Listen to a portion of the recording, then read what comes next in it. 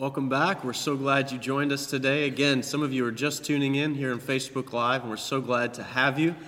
We want to, again, welcome you. We're a church that really wants to help you find your place, upward in Christ, inward here at the church, and outward in the community. And we've got some really neat things to share with you today. Just as an open discussion, as we try to get the ball rolling this morning, and many of you have been responding here on Facebook, so thank you so much for that. We wanted you to tell us about your first address. In Tim's video, he was talking about college students and the way that many of them have been pulled off of campuses. All of them have been pulled off of campuses and how that's such a change and how they're trying to deal with that as a ministry. But when I was getting out of high school, my first address that I shared with you there, Parris Island, South Carolina, 29905. That was a huge change for me because I had lived my entire life at the exact same address, 18 years of my life, and I knew exactly where I was at, 11896 McKinstry Road, Delavan, New York. That was my home. That was my spot. That was my whole world was kind of revolved around that. It was a country road where all of my relatives lived in adjoining properties to ours there in the country. And so it was a major adjustment for me. So when we go back and we look at some of those things, my Marine Corps experience was actually pretty unique too, in that I spent 4 years in the Marines, and almost all 4 of my years were there at Parris Island. I was stationed back there at Parris Island. Pastor Mario, you served in the Marines as well. I know that wasn't your story. You did not stay in one place. You moved around a lot. Tell me about some of the different addresses you had along the way. Yeah, California, Japan, New York, Georgia, California again. Where else? Yeah, all over the place. Then, of course, just all the little deployments. South Korea, not North Korea, Australia, Philippines, Iraq. That's a lot of places. Impressive. Places, you know. And that's all while you were in the military. Did you move at all, like as a kid too? Did you move a lot? We moved a couple times when I was growing up. I grew up in Southern California, and I couldn't actually remember the zip code. When you asked that question, I couldn't remember the zip code of where we live, but I could tell you the street address. I like to go in Google Maps sometimes and look at the old place where we lived. To see what's going on. See what it looks like now, that kind of stuff. But yeah. Cool. Yeah, so thinking through when we first kind of put this together, I was thinking about seeing if you knew your first phone number. And I know my first phone number, but then as those moves happened, I know those numbers less and less and less and less because we don't use phone numbers anymore. Mm-hmm. Did you move a lot? I know that you had some transitions. I did, actually. I've never been in, pretty much my whole life, I've never been in one spot more than about 5 years. So very similar to you, not in all over the world, but we come from a ministry family as well, and God just had us around quite a bit. But I do remember the first kind of adult address that we had. Molly and I got married right out of our undergrad. We moved to Boston. I went to seminary there, and we moved into a one-bedroom apartment over a garage in enemy territory in Boston. But spent 5 years there in this creaky old little apartment, like I said, above a garage. So it was very interesting for sure. What's the longest you guys have ever lived in one place? I said about 5 years for me. Yeah. About 5 years. Probably about 8 years maybe in Victorville, California. Okay. So, yeah. So the house that I'm living in right now, we just crossed a threshold, again, as an adult life. Right. Where we've now lived at this address longer than anywhere else since I lived in my parents' home. So what we're talking about today, what I want to be able to open a discussion on, we're talking about where we live, where our homes are. Here's a question I want to ask you today. It's the title of our sermon, the title of our conversation.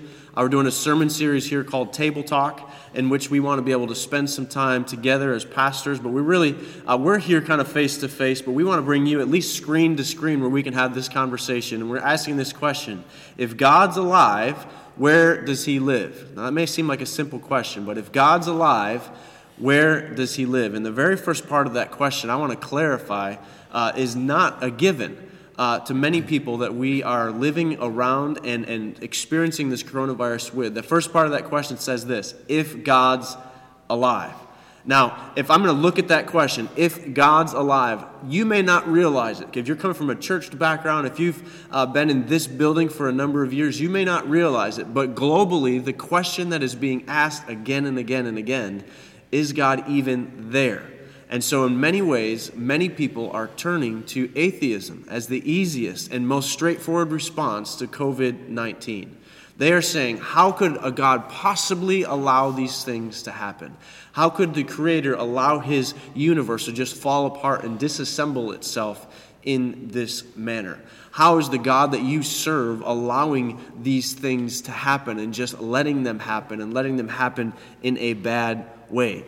Why would a Creator abandon all that he's done?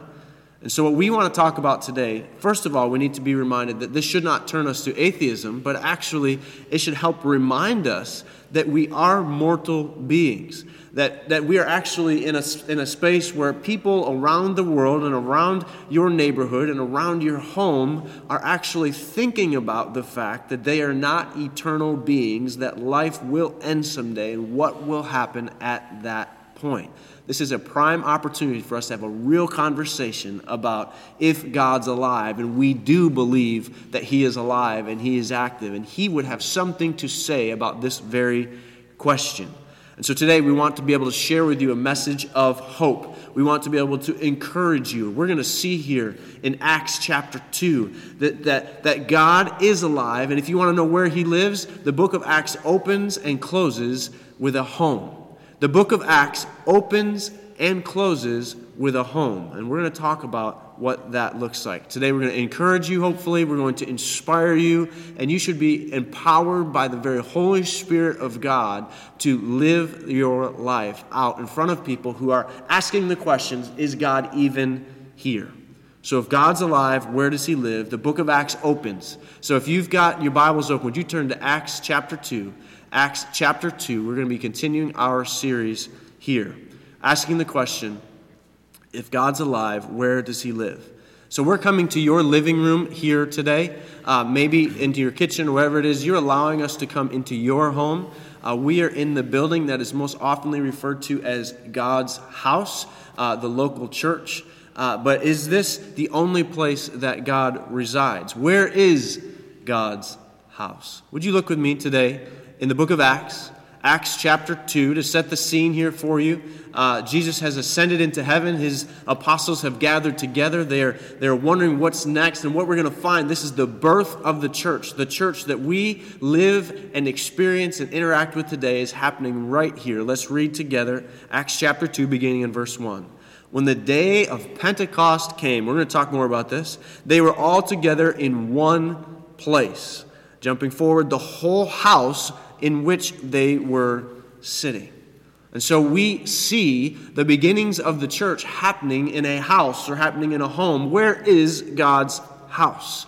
And many times in Scripture we see actually the temple referred to as God's house, the place that he dwells. If you remember Jesus, when he was talking, he was a young child, he was talking to the religious leaders of the day, and his parents come looking for them and say, where have you been? We've been looking for you for a number of days. Where have you been? And he said, don't you know that I'm in my Father's house?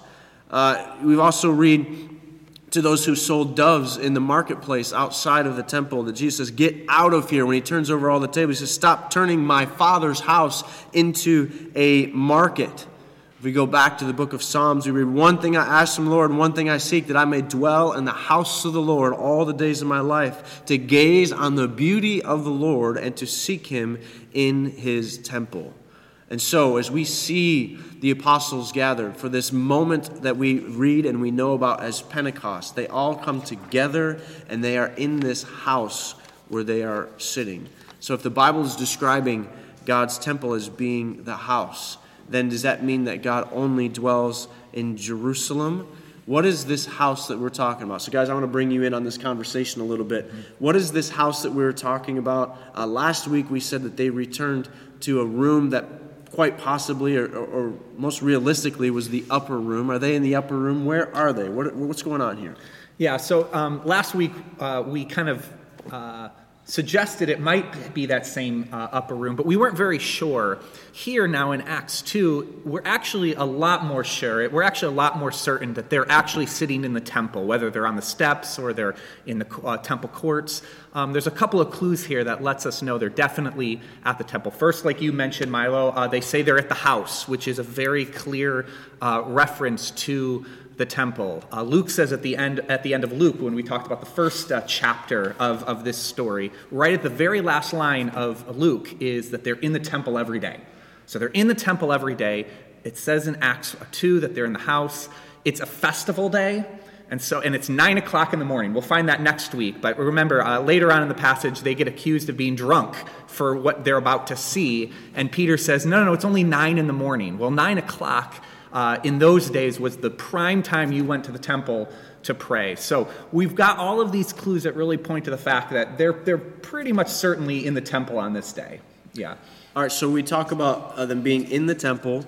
We're going to take that when every time that we see the house here being referred to, that they're in the physical temple. We've learned, if you've studied and looked at the Christmas story, that the temple has been rebuilt, recreated. This is referred to as Herod's temple, but it was something that was very physically in their community.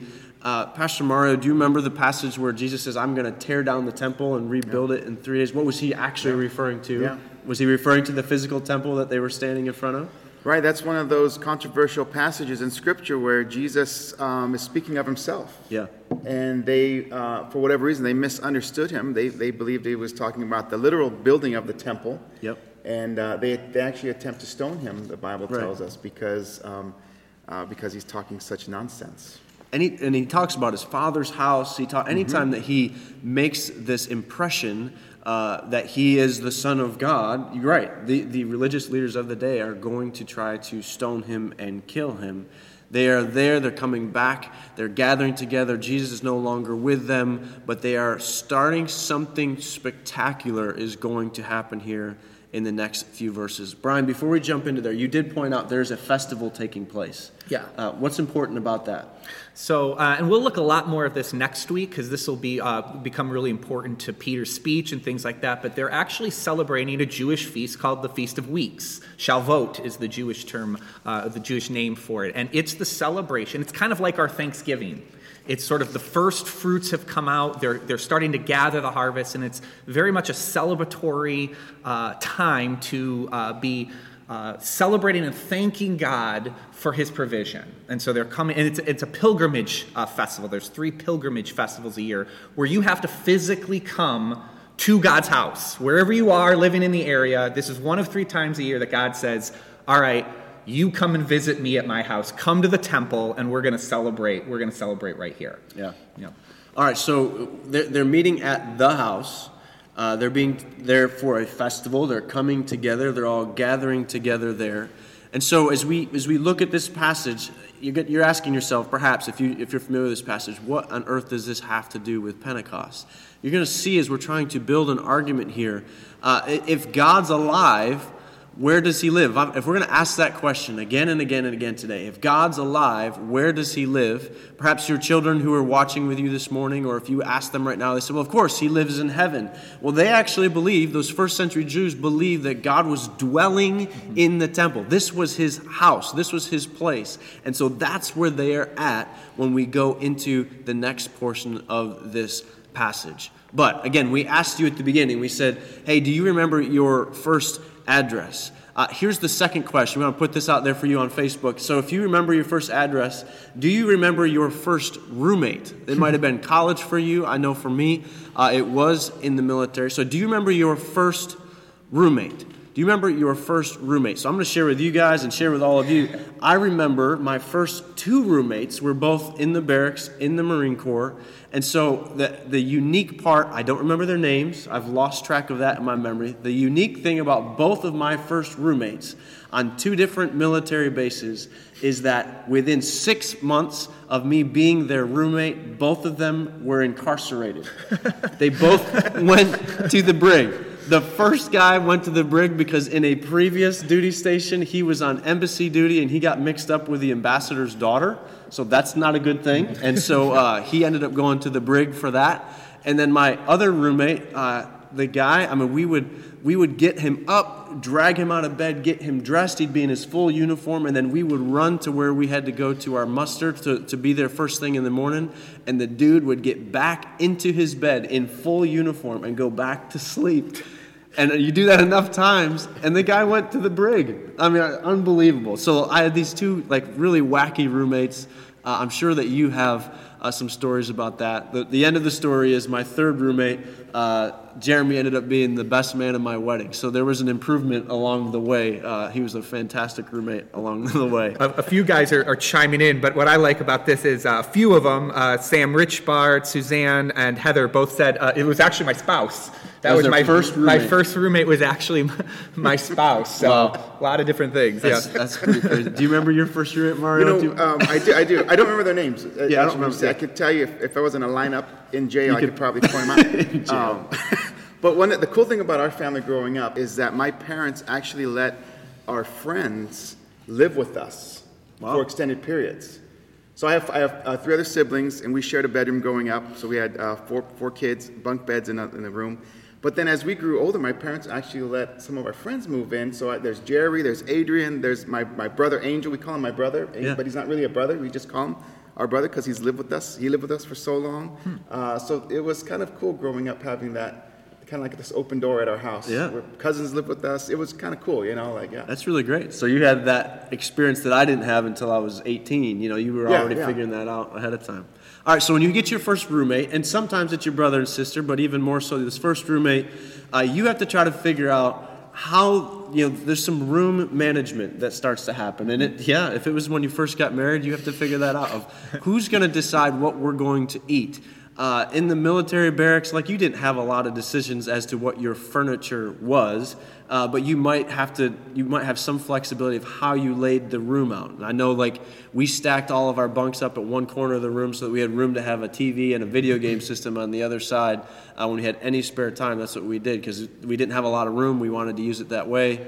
I know when you're in the dorms on a college campus, you set up your dorm in a lot of different ways. My sister talked about having a roommate that would constantly get on her computer. And so what she ended up doing was pulling her desk all the way back up against the wall. And the computer was there so that she would know if her roommate had slid in behind the desk to slide in and try to use her computer. So there's all kinds of weird things that you do. But you try to make those decisions. Who's going to arrange the living space? Who's going to decide on what food is in the refrigerator? Who's going to go shopping? Are you both going to have all of your own food? Are you going to share some of those things? All of these things that kind of come when you're having your first roommate. All right, so we're going to come back to that in a moment to be able to think about some of that. I want you to go back even further, remembering your home as a child, remembering what it was like perhaps if you moved in that. Do you remember what it was like when you were in your childhood home and you had to get out of your home and then you stood there and watched as your home pulled away and went out the driveway and your new home came in the driveway and rolled in? You guys don't remember that? I don't. Yeah, I don't have that. That experience. I thought we all had that same experience. Nope. I remember my home driving down the street and my new, because that was a single wide mobile home, and now my double wide home was rolling onto the same property. We were stepping up in the world. Now we had a basement, and so we had to roll it over and slide it over on top. It was fascinating to me as a little kid to really, move up in the world, because now we were in a double-wide mobile home on our land. So although I did not ever change addresses, we changed homes there on the address. So my first 2 homes in the first 18 years were there on the same property, but they were both mobile homes. And so when we talk about where does God live, if God's alive, where does he live? I'm going to ask you this question. Does our God live in a mobile home? Does our God live in a mobile home? And the reality of this question is actually, he used to. He used to live in a mobile home. It was called the tabernacle, or the tent of meeting. He used to. He lived in something called the tabernacle. That was a mobile home. Brian, demonstrate for us this. Show us some knowledge. Give us some knowledge on this, Brian. I know it's very. You take it. You take it. You take it from here. Yeah. I mean, this is what we're saying. It's fascinating that God wants to come down and live with us, right? He wants to almost be like a roommate to us. And so the very first time we see this is when he's drawn his people out of Egypt. And they're wandering around in the desert. They're in these tents. And so God says, hey, as a show of almost like solidarity, I want to live with you. And so I want you to build me a tent. I want you to build, and we call it the tabernacle or the tent of meeting. It's all kind of synonymous. But God says to Moses, hey, teach these people what type of tent I want. And so here in Exodus, really the second half of Exodus is all about them getting this tent ready. And God has all sorts of things in mind. You talked about the furnishings. You talked about all the things. God is an interior decorator himself. He wants specific furniture. He wants specific things going on here. And so they build him a house, which is mobile. It can get picked up and it can be moved all around. And so, kind of God's first dwelling place among men is in this mobile home. And so they build him this mobile home. And then here in Exodus 40, you'll see they have sort of this like housewarming party. They have this kind of inaugural place as God moves in. I remember when we moved in here in Buffalo, a bunch of you guys came out and helped us move in. Milo, you guys are both there. There was such a large amount of people that came. We were so grateful that it took like 45 minutes to unpack all of our stuff. Now, we didn't have a lot of stuff anyway because we were coming from a small apartment, but it was like this big, and then we had pizza, we ate together. It was really cool. It was a really cool, special time that Molly and I never have forgotten. And this is sort of what happens here in Exodus 40. There is this kind of inaugural sort of housewarming party, and so they pray over it and dedicate it. And here in Exodus 40, it says this. It says, Moses finished the work of the temple. Then the cloud covered the tent of meeting, and the glory of the Lord filled the tabernacle. Moses could not enter the tent of meeting because the cloud had settled on it, and the glory of the Lord filled the tabernacle. So the cloud of the Lord was over the tabernacle by day, and fire was in the cloud by night. So this probably looked a lot different. It looked a lot different than my housewarming party, but there was this big kind of like awe and glory, sort of the shock and awe moment when God comes down, he fills his tent, he fills his new mobile home, and there's like this atmospheric phenomenon, this cloud that they've been following, and of course there's this fire that comes down, and this glory fills the temple. He is now moved in, and there's this kind of inaugural housewarming event that takes place. Pretty cool stuff. So the result of this is that those who are there, those who are present, they see this tabernacle being filled with the cloud, and they have this illustration of the fire, and their response is that they are awestruck by the glory of God. Like they cannot believe what they just experienced. Come back to that same question. If God's alive, where does he live? If God's alive, where does he live? Now, we see here the evidence that at some point he lived in a mobile home. Pastor Brian just talked about the idea of a housewarming party when everyone came around and gathered around, and we all brought all the stuff out of the moving trailer and moved it all into the house. It was a good day. I enjoyed that day. It was a fun day. One of the houses one of our first places that we lived in, we were at a church that they would do something called a pounding. Now, they said, hey, Milo and Aaron, they're new to our church, and so we're going to have a pounding for them. And that was in the South. I didn't know what that meant. I'd never heard of that before. And what that means, and if you've not heard of it, what that means is that they encourage everyone to bring a pound of something that they're going to give. So, food, different things, different items, and kind of stock your pantry, stock your fridge. And we still have some food probably that we have probably moved 3 or 4 or 5 times of like spices and things that we're not, because they were Southern, so there's spices that we're not ever going to make anything with, and we just keep moving them. And you still have it. We still have it. The same salt shakers that someone gave to us then, we still have those same things that they cost $3, but there they are. They're in our cabinets, that type of thing. Do you remember that? Do you remember, like, you just talked about, here's Brian, Mario, like different times. Has anyone thrown for you like that party of like, man, let's fill this house up. Let's put some life into this house. We didn't have that experience, but we did, like Brian, with the church blessed us by people just coming and helping us move in. Yeah. And matter of fact, Heather Hamilton was putting that. She remembers being there for moving us both in. So thank you to all those people who did that. Yeah. Actually, that word pounding, I had no idea what that meant. Our previous church had mentioned that when one of the pastoral staff came on, they were going to have a pounding.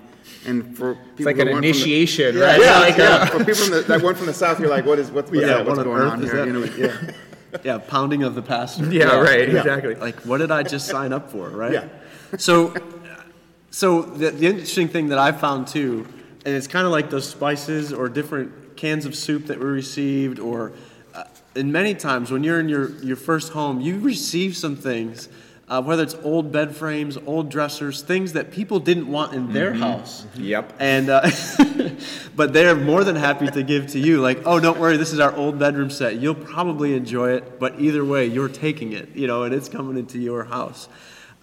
So the first home that Aaron and I purchased, so I told you that I grew up in a mobile home. 2 different mobile homes on a nice piece of property, kind of different than what you would think of like a mobile home park, something like that. We were way out in the country, and we had lots of space and that type of thing. So it was a little bit different environment than maybe what you're envisioning.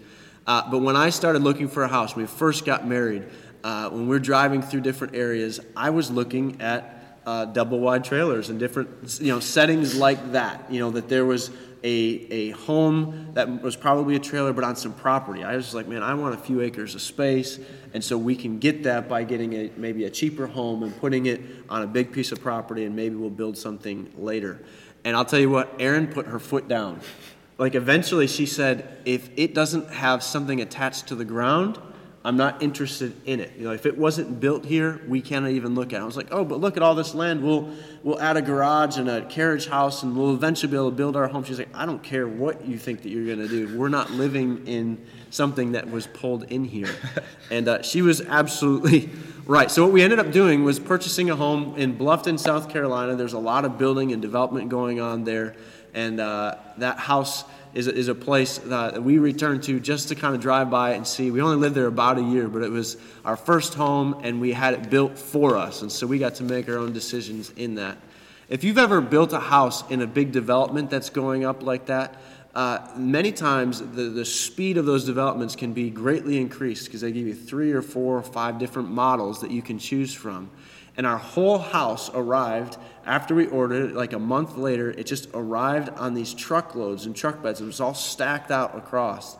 And they brought in a big crane, and one thing after another. You just look at all the different pieces of this house, just all kind of came together. A lot of it was prefabbed off-site, and then they kind of assembled it there. This type of building is called a modular home. And so we've established that God at one point lived in a mobile home. I want to ask you the question this morning. Does our God live in a modular home? Does God live in a modular home, meaning that there's all the different pieces that have been brought from all over the place and assembled? Does God live in a modular home? And the answer to that is kind of similar as well. He used to, and it was called the temple. There was something pretty spectacular about how the temple was brought together, King Solomon's temple specifically. Pastor Mark, can you teach us a little bit about that? Yeah, to really talk about Milo's point there, when King Solomon was committed to building the temple, the scripture tells us that it took him 7 years to build the temple. And a couple of the key unique features of building the temple within Jerusalem was that none of the stonework was to be done at the temple site. It was to be done off-site, and the stonework was to be brought in, and they would construct the temple using those stones. Another key thing about the passages of Scripture in Kings and Chronicles that talk about the temple being built is that they received wood from Lebanon. They received wood from different places throughout the region. Solomon actually sent letters to the kings and said, "Hey, my father, you owe us a favor because my father." And so people would send craftsmen from different countries that would come and work all the different bronze and gold and the woodwork, etc. And so we see that this modular home, if you will, that God had Solomon build, really was pieced together. And it was this thing of beauty at the time. And as we talk about this morning, where does God dwell? Some of the key features of the temple that are just really bring us that sense of awe, that sense of glory to the Lord, is that the inside of the temple itself was covered in gold. Solomon laid everything in gold. So you can just imagine walking into a room that is just covered with pure gold. The imagery, the artistry within the temple itself was very reminiscent of the Garden of Eden. Mm-hmm. There were palm trees, there was angels, there was fruit designs. There was all these things to remind the individuals as they looked at the temple that this was a place where God dwelt. And so very similar to what happened in the tabernacle experience, when the building was completed, the glory of the Lord came down upon that building, and the cloud and the glory of the Lord. And people knew that God was dwelling in that place. He made his physical presence known in that place. There are so many other little nuances of the temple we could sit here all day and talk about them, but just looking at a few of those things just helps us to understand just the presence of God among his people, how his presence there was all about his awe and his glory, and how we should have reverence for him. And we could go on, but I think that's pretty much That's pretty much the context of that, yeah. Let me read for us some of the text of really what happens there, because I want you to see this. 2 Chronicles chapter 6 says this: I, Solomon, have built a magnificent temple for you, he's talking to God, a place for you to dwell forever. While the whole assembly of Israel was standing there, the king turned around and he blessed them. Going on in chapter 7, when Solomon finished praying, the fire came down from heaven. It consumed the burnt offering, the sacrifices, and the glory of the Lord filled the temple. The priests could not enter the temple of the Lord because the glory of the Lord had filled it. Let's ask that question again. If God's alive, where does he dwell? We see here, this passage is teaching us that God's glory had filled the temple. Now, there's an idea, there certainly is, that even prevails in us today, that every believer, certainly every Jew, should make a pilgrimage to Jerusalem, because this glory of God coming into this temple, that's what was so devastating about it when the temple fell at different times during the Babylonian rule, times when the Roman Empire falls, when this temple collapses. This was where God was supposed to be. What are we going to do? And so in many ways, we've even taken the same philosophy. On every Sunday morning, we ask you to make a pilgrimage, if you will, to the local church. Because that's where we say the Lord dwells. And so is that really where God is dwelling? Is that where he's going to be found? We know that he doesn't want to remain in a mobile home. That was part of why Solomon built him a permanent structure that we know as the temple. So the tabernacle wasn't suitable. The temple was destroyed. Where would God dwell? And as Pastor Mari was talking about some of the gold and some of these really ornate things, that pieces and parts are brought from all over the world, that Solomon spared no expense on the temple. And yet, in many ways, that temple was a starter home for God. Yeah. And what we mean by that is this: does God have a forever home? Does our God have a forever home? Some of you see this coming, no surprise here. He does. His Spirit dwells, friends, in you. Does God have a forever home? Yes, he does. And his Spirit dwells in you. If you still got your Bibles open, Acts chapter 2, beginning in verse 2. Suddenly, a sound like the blowing of a violent wind came from heaven and filled the whole house where they were sitting. They saw what seemed to be like tongues of fire that separated and came to rest on each of them. Verse 4, all of them were filled with the Holy Spirit and began to speak in other tongues as the Spirit enabled them to do so. If you look at this passage, you should see there should be some memory things that are going off, hopefully, if nothing else, in the last few minutes as we've been talking about the inauguration event of what happened at the Temple of Meeting or at the Tabernacle, the way that God's glory came in and he filled the tent. And in the same way that the glory of God came in and filled the temple, what did you have as demonstrations of that? You had this cloud or this wind that came in, and you have this visible fire that is there for people to be able to see. And the same thing happens here in Acts chapter 2 when God's glory comes. It fills what? It fills his people. His people would now be the dwelling place of the very glory of God. The same elements are experienced. The same glory of God was not going to be anymore in the tent of meeting. It was not going to be anymore in a brick and mortar temple. It was going to be literally with his people. This is where God was choosing to dwell. This was going to be his forever home. And what would the result be? Very similarly as the other examples, the result would be the awe and the glory of God comes over all of them. They said, our God is an awesome God. Our God is amazing. And so when we ask that question, if God's alive, where does he live? Let's ask the question a little bit differently, or say this: our God is not dead. Our God is not dead. He lives in you, and he lives in me. In the face of the coronavirus, in the face of death that is happening all over our globe, and many of you know friends and family personally that have gotten sick, and many have died. We're over the number of 50,000 people here in the United States who have passed away because of this virus.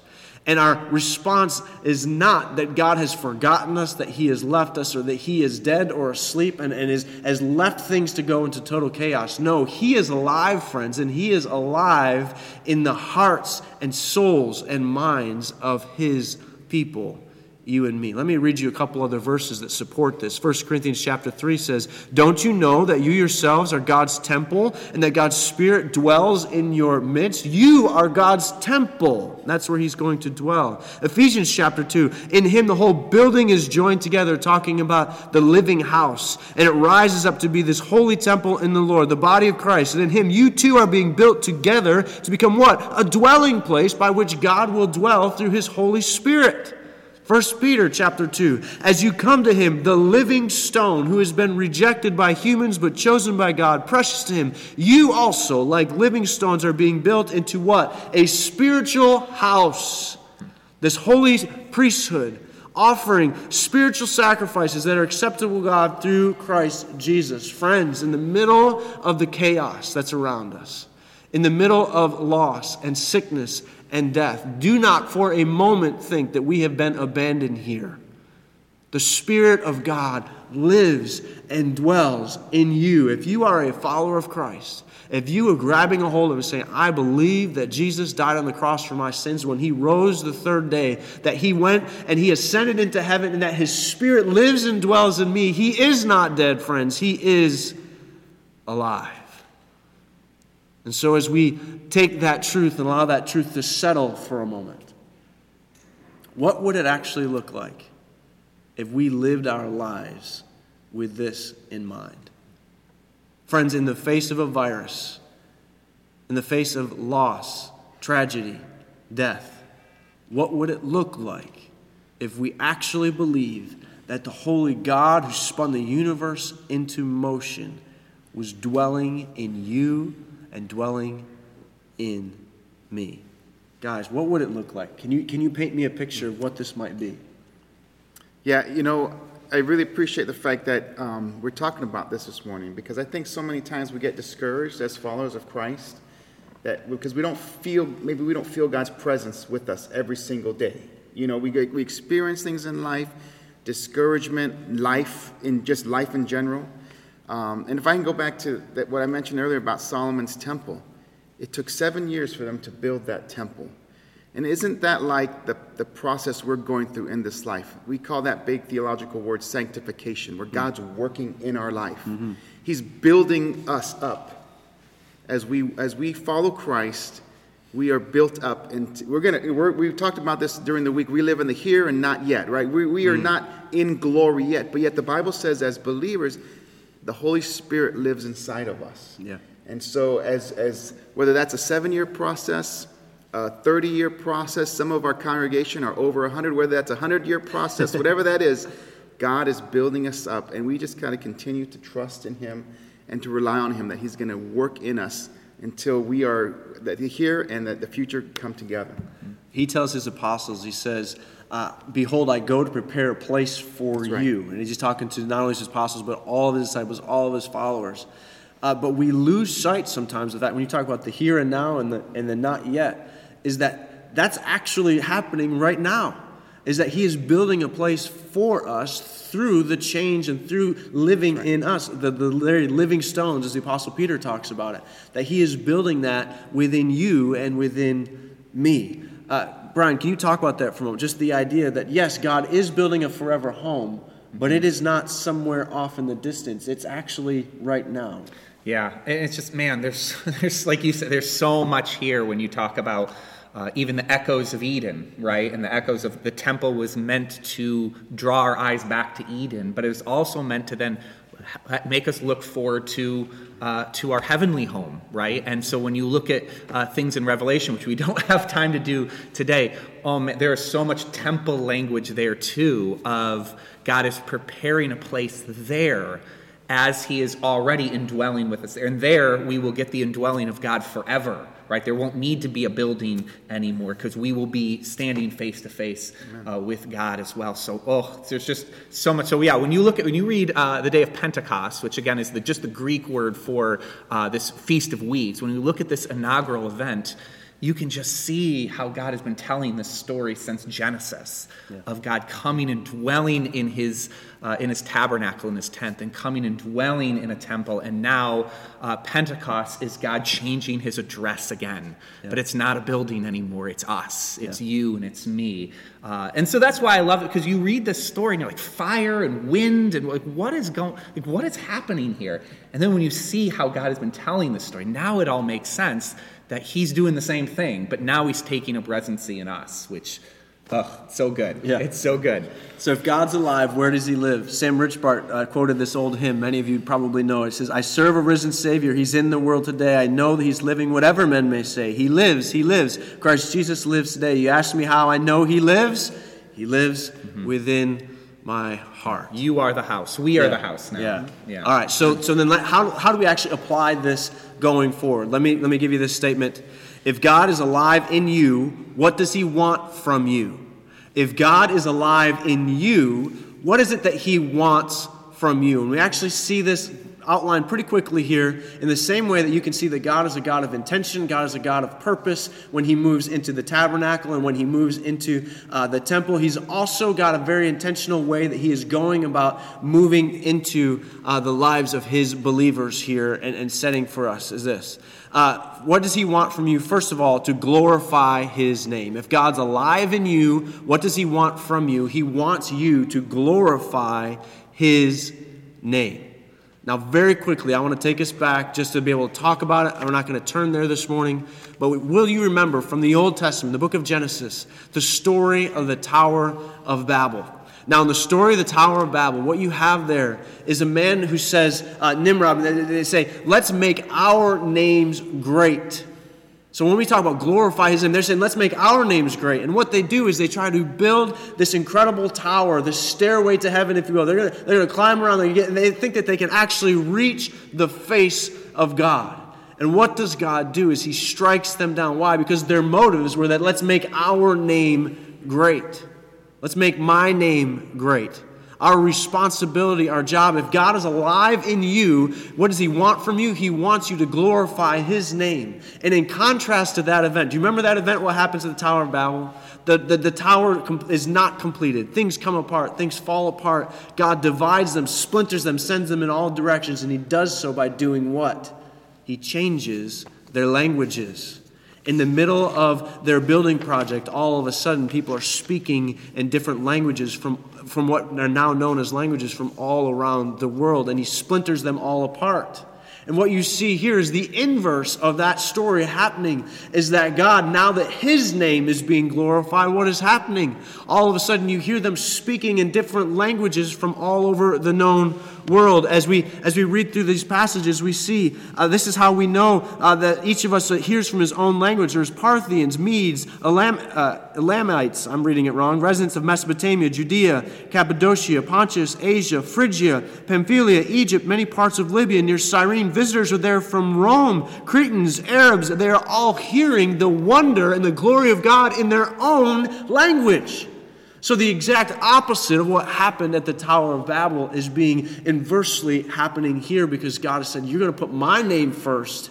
I'm going to bring things together. And when God always emphasizes, every time he tells them to build a tabernacle and build a temple, we see this in Scripture. He says, do it for my name. He specifically says that. He goes, you're going to build a tabernacle for my name. You're going to build a temple for my name. And now here, he's going to build us up in the church, not for our name, not like Babel, as you said, which is a great connection there, but for my name once again.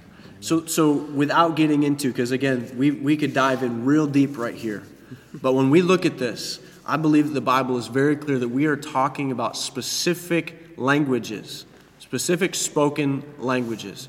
Now, there are many who will look at this passage and they will build a case for speaking in tongues or speaking in a heavenly, undiscernible language outside of the Holy Spirit of God. And And I think if you want to have that debate, if you want to have that conversation, and we've told some stories among ourselves this week of different denominational strains that we've heard of or experienced ourselves, where they'll pull you into a side room and say, I want you to begin speaking in tongues, and you can't leave this room until you begin speaking in tongues.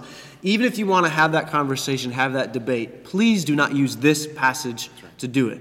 This passage of the second chapter of Acts here is very specifically talking about languages which are being used to do what? To glorify the awesome name of God. If God's alive in you, what does he want from you? He wants you to glorify his name first.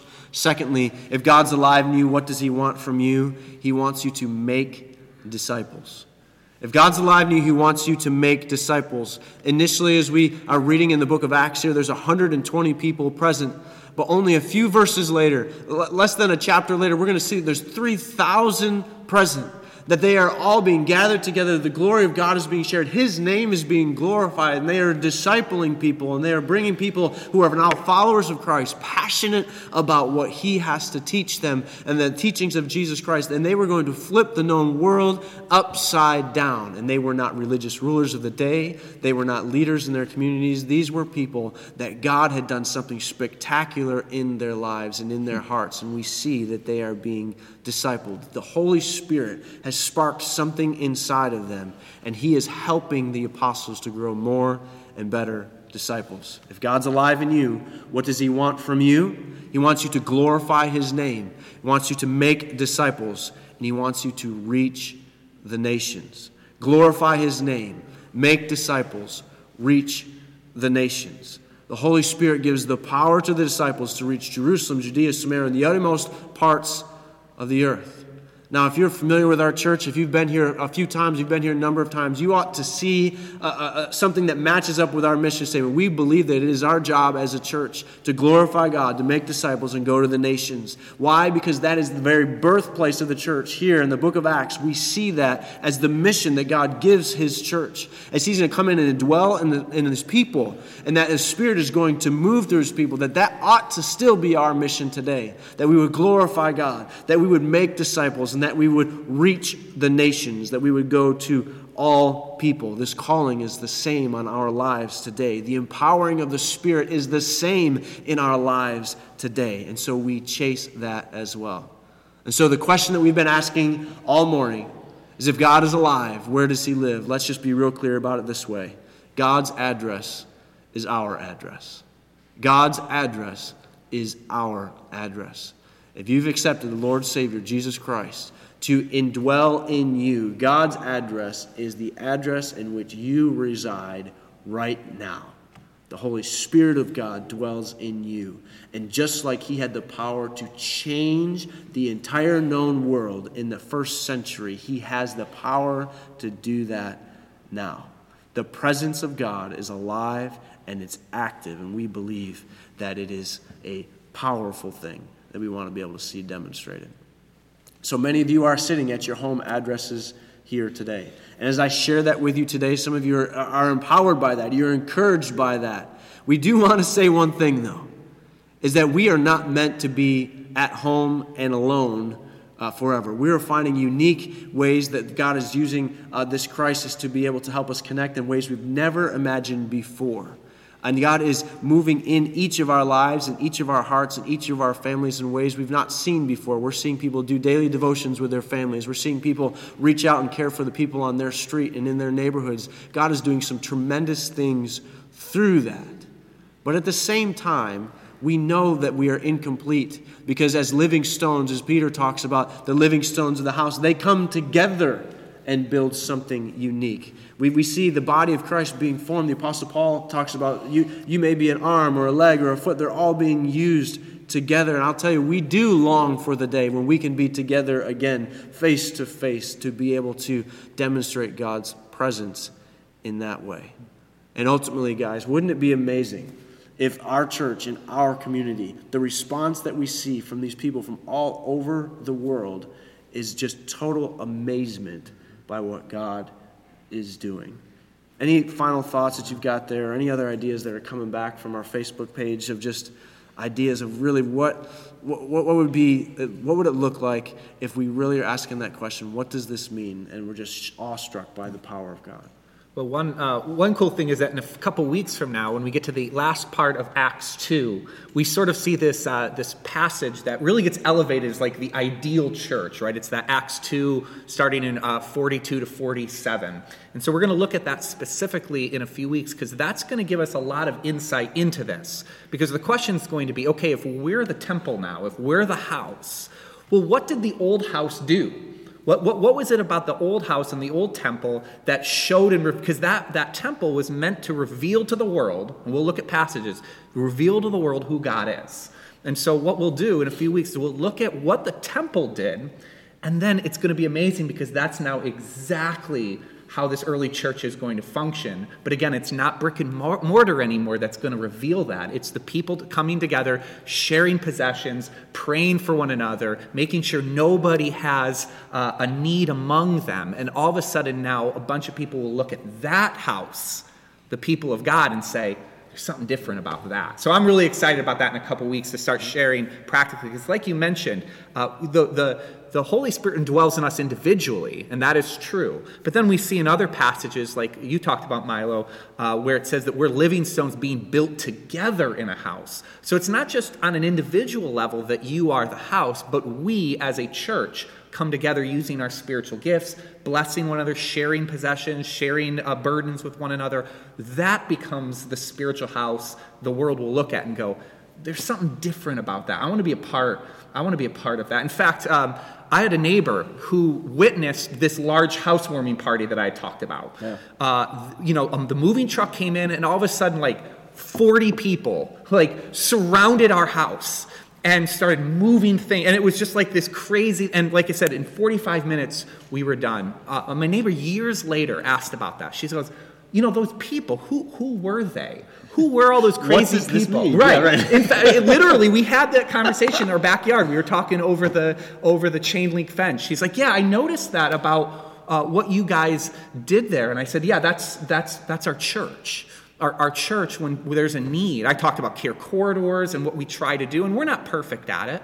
We're working but the concept. And she said, I've never heard anything like that before. She saw a visual picture of what the house does, what the Holy Spirit does when it dwells amongst people, building each other up. And all of a sudden she said, I've never been a part of anything like that before. It was a really cool moment where she saw for the first time an indwelling of the Holy Spirit teased out in God's people. Yeah. Pastor Mar, I'm going to put you on a spot for a second and just say, if someone is listening today, if they are hearing this idea of, what do they have? What is going on over there? And there's kind of this impression that the early church had, and maybe we can even demonstrate that there's, if God's address is our address, that there's this exclusive club of some sort. What does it really take to be part of God's family? What does it take? Well, I think the first thing, if you want to get a deep dive in the church, if you're a believer in Christ and you want to go deeper in this, what does this look like? I would say read the book of Ephesians. Because the book of Ephesians Paul gets right into that. He says, this is what the church is about, and this is how you live it out. He talks about everything from wives and husbands to the way we look at other people, to the way we act amongst each other in the church. He talks about growing in Christ, imitating Christ. He really puts meat to the bone of what it looks like to be the church. So if you are a follower of Christ, that would be a place where I would tell you to go is look at that book of Ephesians. It's 5 or 6 chapters. It's an easy read. You're not doing anything at home this week anyway, so you can read that, okay? You can read that as soon as we're done with church today. If you're not a follower of Christ, though, I think you need to make sure you don't miss what Pastor Milo was saying. We are not saying this morning that everybody who walks on this earth has the Holy Spirit of God in them. We do know that God created everybody. We believe that. But there's another step here. There's a point in your life where you have to come to understand what Christ did for you. And if I can go back to that imagery of Solomon's temple, and this is something I learned this week, which, I've been following the Lord for several years now. I didn't really realize this until I read in Chronicles and Kings the building of the temple. When Solomon built the temple, we know there was the holy place and there was the Holy of Holies, two separate rooms. The Holy of Holies was a place where the ark was put, where God dwelt. But the thing that separated the holy place and the Holy of Holies in Solomon's temple was a door. Now, in my life, we always hear about the veil of the temple. Mm-hmm. That was specific to Herod's temple. But in Solomon's temple, there was a door that separated the two rooms. And isn't it funny that Jesus Christ, in speaking to people, uses this imagery about a door? He says in John chapter 10, and he uses the imagery of a sheep pen, but he says, I am the door, and no one can get to the Father except going through me. And isn't that just like Jesus, to talk about if you really want to get to God, if you really want to know God, you've got to go through the door of the temple. You've got to go through the door, who metaphorically, imagery-wise, is Jesus Christ. So this morning, if you are watching or listening, listen, Jesus Christ is our access to the Father. You don't need another man. You don't need another woman. You don't need another church. You need Jesus Christ, who gives us access to the Father. And the Bible says that access came by his shed blood, that he died on the cross and was poured out for us. So this morning, if you don't have a relationship with God, if you don't have a relationship with the creator of the universe, that's the first place you need to go, is to Jesus Christ, and to ask him to forgive you of your sins and to come into your life. And the Bible says, whoever calls on the name of the Lord shall be saved. You want to get into the Holy of Holies, you want to get into God's presence, it's through Jesus Christ. I could go on and on. I'm going to pass it back to Milo because I get fired up when we talk about the gospel and about Jesus Christ. That's great, Mario. Thank you so much. So Brian, if we're going to make the presence of God known, if we're going to, the gospel being tangible for people to grab a hold of, if God's address is going to be our address, can you give us some real practical ways that we're seeing this happen right now? Yeah, so we are, one thing that we're doing, because we're all asking the same question, how can I help in the middle of this pandemic, right? We're stuck at home, we can't do a lot. And so we as a staff have been trying to think of each week, we've been trying to think up at least one thing to highlight. And it might not be something that you can do each week, but something to highlight one way that you can bring the glory of God, the dwelling of God wherever you go, whether that's a tangible need, whether that's just an uplifting thing, things like that. So we've done a couple of things. We've done a food pantry. In fact, on my way in this morning, someone pulled in right ahead of me, and I thought it was one of you guys, but I was like, did one of you guys like change your car or something? Like, but they drove up to that food pantry, and they were collecting things that they needed as I was walking in. It was just a really good reminder of, wow, somebody was in need and they came to our door in order to do that. So we've done food pantry stuff, we've done masks, we've done letter writing and things like that. And one of the things that we've been emphasizing over the last few weeks is our shut-ins. We've got individuals in our community that can't get out and probably have a hard time with technology as well, and so will probably have a limited amount of connection even on technology. So we have been thinking, how can we, as God's house, as God's people, make sure that there's no stone unturned?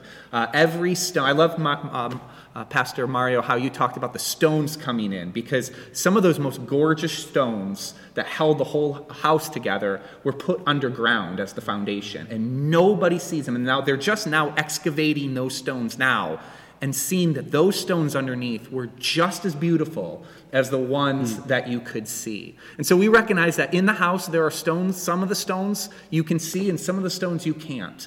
And so some of these shut-ins are these beautiful stones that are holding our house at Randall, our specific house here at Randall together, and have been some of the foundation that right now you can't see. And so we've asked ourselves, how can we make sure that they are seen even when you can't see them? And so we've invited our congregation, we've invited you to write letters to them. So in our Randall Life, the last couple weeks, we've given out their addresses. And these are particularly for those who are in homes, those who can't get to windows, can't see out there. We wanted to make sure that they could hear from us. And also another thing that we did as a staff is we created, and there's a picture here, we created signs for our shut-ins who are at home but just can't leave. And we went around and we put signs in each one of them. So these are about people like Bill Poley and others who are there, Betty Gailey, others that are there that could look out the window and see. We've put out signs to say, we love you, we care about you, and we see you because you are part of our house. You might not be seen by everyone, but we want to see you. So we'd invite you to join us in that. So again, after the broadcast, we will actually, we can repost it to this thread. We'll do that. We'll repost it to this thread. Also, if you check your Randall Life, we've sent out all of the addresses to the facilities where our shut-ins are. We'd invite you this week, reach out to them and remind them that they're part of our community. They're part of our house as well. Yeah, that's great. We're also reading some of the questions in the thread about the food pantry as well. Is the address the Little Food Pantry? Yes. So the Little Food Pantry is a larger organization than just us, but we are listed as one of the locations there. Some of you are asking about what we need for refills on different things. Anything. Yeah. There really is no rules on this. People are coming and they're taking whatever you can bring. So we ask you to do that. If our normal kids entrance, when you come in, there's a big overhang there. You can pull up right there, bring stuff right in, set it up, and we'd love for you to be able to give in that way. It should be an easy way for you to respond to that. So continue to do that. We'd love to have you do those things.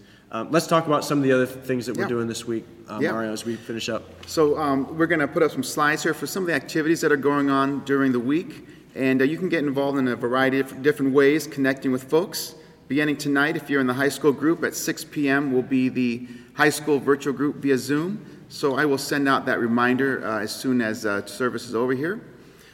Beginning tomorrow night, the virtual group with Pastor Milo and his wife Erin will actually be a interview with Kevin Lamb, who is one of our elder candidates. So we want to make sure that as many people can come on that and ask questions. There's going to be kind of a guided discussion with that. We will be sending that information also out to the congregation, so you can join Pastor Milo and Aaron for that. And so that'll be tomorrow night at 8:30. Normally there's a Facebook chat with Pastor Milo and Aaron, but this week it will be the actual elder interview for that. Mm-hmm.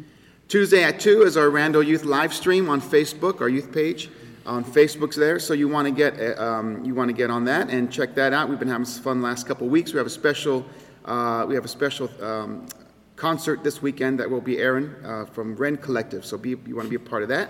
All right? I'm making it sound like it's big. It's Ren really cool. Collective will be here this weekend? Is that what you just said? Ren Collective will be providing music for our Tuesday at 2. Wow. I have connections. Yeah, I guess so. All right, middle school group will be Tuesday at 6:30 p.m., and that also will be via Zoom. You'll get that information so you guys can log into that.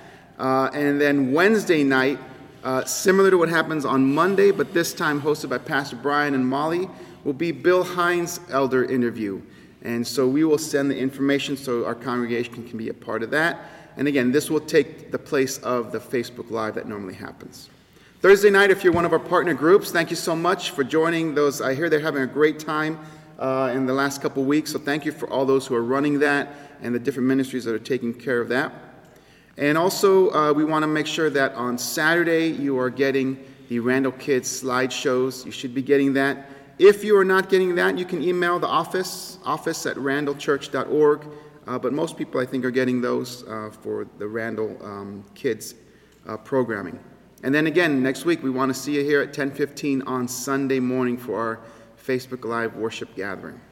If you're not someone who's on Facebook, we also repost this. You want to tell them that real quickly? That's correct, yeah. We will take the broadcast from this morning, and it will be posted to YouTube by Monday afternoon. So if you know of some of our congregation who aren't on Facebook, they don't have a Facebook account, you can send them to Randall Church on YouTube, and the broadcast will be there. We've actually had the last 5 weeks or however long. How long have we been doing this? I don't know. It's long. Yeah, it's there for you to go back and watch. It's all starting to run together. Yeah. And it's also on our homepage. So if you just go to randallchurch.org, every the week ahead, what we had done the week previously, you're going to find all of that information right on. So if you don't want to deal with YouTube either, just go to randallchurch.org, and by Monday afternoon, right up on that webpage, it'll be all there for you. Speaking of randallchurch.org, you see the link on your screen right now for give.randallchurch.org. Many of you have begun giving online. We thank you so much for that. After we have now been involved in this virtual church for a few weeks here, online church, we can actually report back to you.